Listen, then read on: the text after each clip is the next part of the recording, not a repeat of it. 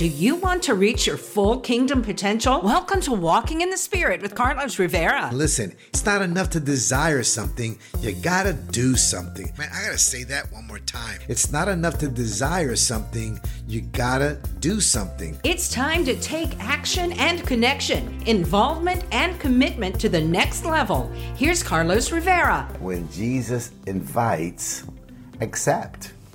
That's right. When Jesus makes an invitation to us, then that means he wants us to accept it and to enter in. Amen. So, hallelujah. So, when Jesus invites, accept, right? Matthew chapter 11, verses 28 through 30 says this: "Come to me." There it is. There's the invitation. "Come to me, all you who are weary and burdened, and I will give you rest. Take my yoke upon you and learn from me, for I am gentle and humble at heart, and you will find rest for your souls. For my yoke is easy and my burden is light." Wow, that is so good. You know, Jesus, rest for our souls. I love when he says that, because Jesus provides us, rest from all the stress. Lord knows that day by day, as we're living our lives, as we begin to encounter the day-to-day things that happen, there's a lot of stress attached to it sometimes, amen? And Jesus says, come to me. I'm the one that can help you. See, only in him can our burdens really be lifted, right? When we're able to understand how to turn it over to him, how to cast our cares upon the Lord, because he cares for us. So every day, sometimes we just need to be reminded. Some of us are being informed, other of us are being reminded that we don't have to carry that burden. See, in him we can find help and strength in our greatest times of need. So always know that God is there, and Jesus and the Holy Spirit are there, consistently and constantly, daily, all the time. So when you have those moments, man, sometimes I'll just turn it over right there. I just say, Father, just take this burden and help me with it.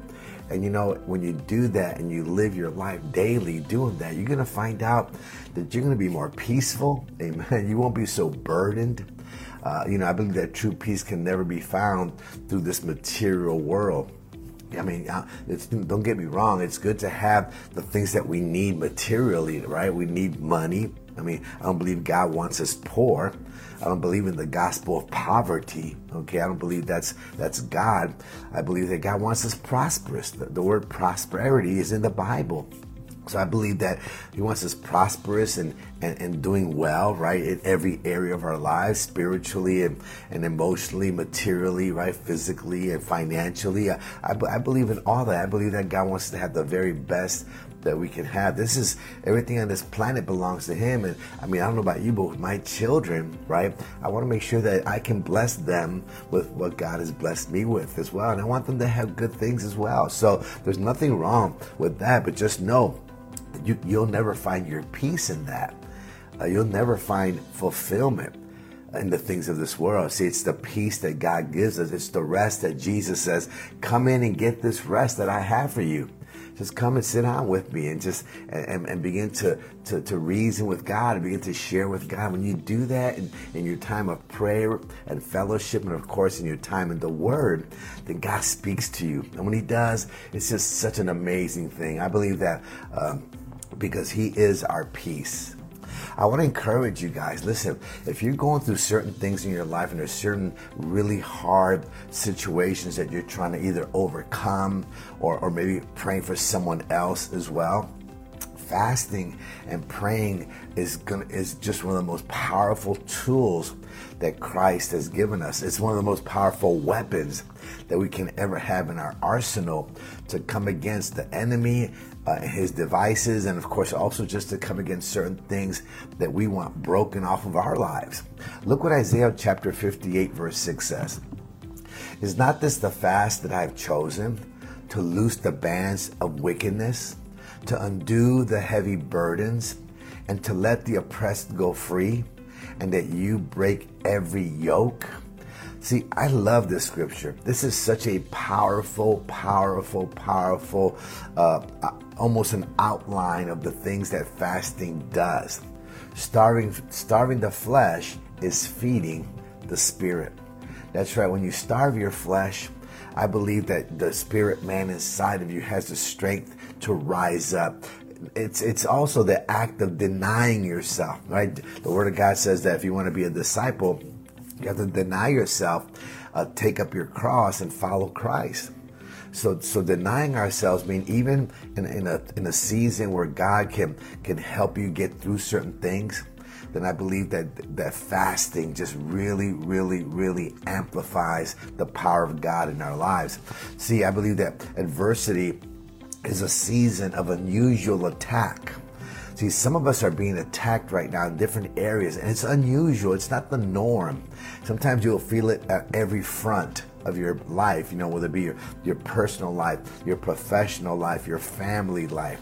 I mean, it seems like you're being attacked on all corners. And when that begins to happen, know that's a demonic conspiracy to try to tear you down. So consider using unusual weapons during unusual seasons. Listen, fasting is designed to take the inner man and strengthen them. Strengthen him, right? Strengthen our inner men and women too, right? And I'm telling you, it does make an impact. I believe that fasting is a feared weapon in battle. The enemy knows that once you begin to fast, God is going to start moving. Listen, how many times in the Bible that you've seen where the enemy is attacking Israel? For instance, when Jehoshaphat is surrounded by the enemy, what does he do? He calls everyone to fast and pray. That's right, the whole nation. I'm talking about even the dogs and the cats and the sheep. Everybody fasted and prayed. And when they came to the house of God, they began to worship him. Amen. The prophet spoke. Long story short, the battle was won. And Israel and Judah never had to pick up a weapon. Their weapon, and the most ultimate weapon, was fasting and praying. And they were able to defeat the enemy. Oh my goodness, that is so powerful. See, this is a weapon that sharpens your spiritual sensitivity to God. So use it. Absolutely. To be empty of ourselves is to be filled with God. Man, I tell you, I want you to know that if there's things in your life that you want to really transform and change, and you've tried and you've prayed, begin to fast and pray over those things. Fast and pray over those people that you believe in God to come to Christ, right? Begin to fast and pray for them. I know that God will do something amazing, amen, because God responds, God honors the sacrifice that we make when we do that as well, amen. So I just had to share that with you, and it really declutters your heart and your mind when you fast as well. So there's just so many marvelous benefits. Praise God. Well, I close every gathering with a scripture. And this scripture is found in Proverbs chapter 3, verses 13 through 16. Now listen to this. This is very cool. Happy is the man. Of course, some of your translations may say, blessed is the man. Happy is the man who finds wisdom, and the man who gains understanding. For her proceeds are better than profits of silver, and her gain than fine gold. She is more precious than rubies, and all the things you may desire cannot compare with her. Now listen, the Bible is talking about wisdom. Length of days is in her right hand, and in her left hand riches and honor. Oh my goodness. Listen, that is such a powerful word. That's wisdom. That's what wisdom does for us. I tell you what, wisdom is greater than anything that we could have to help rule our lives. The wisdom of God.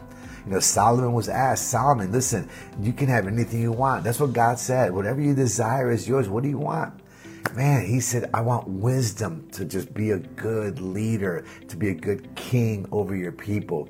And God said, man, because you've asked for that, now you have everything else that you'll ever want. Man, listen, I tell you what, guys, every day seek God's wisdom. I love the fact when it says that length of days, that means a long life, is in your right hand. I love that. And of course, your left hand, riches and honor.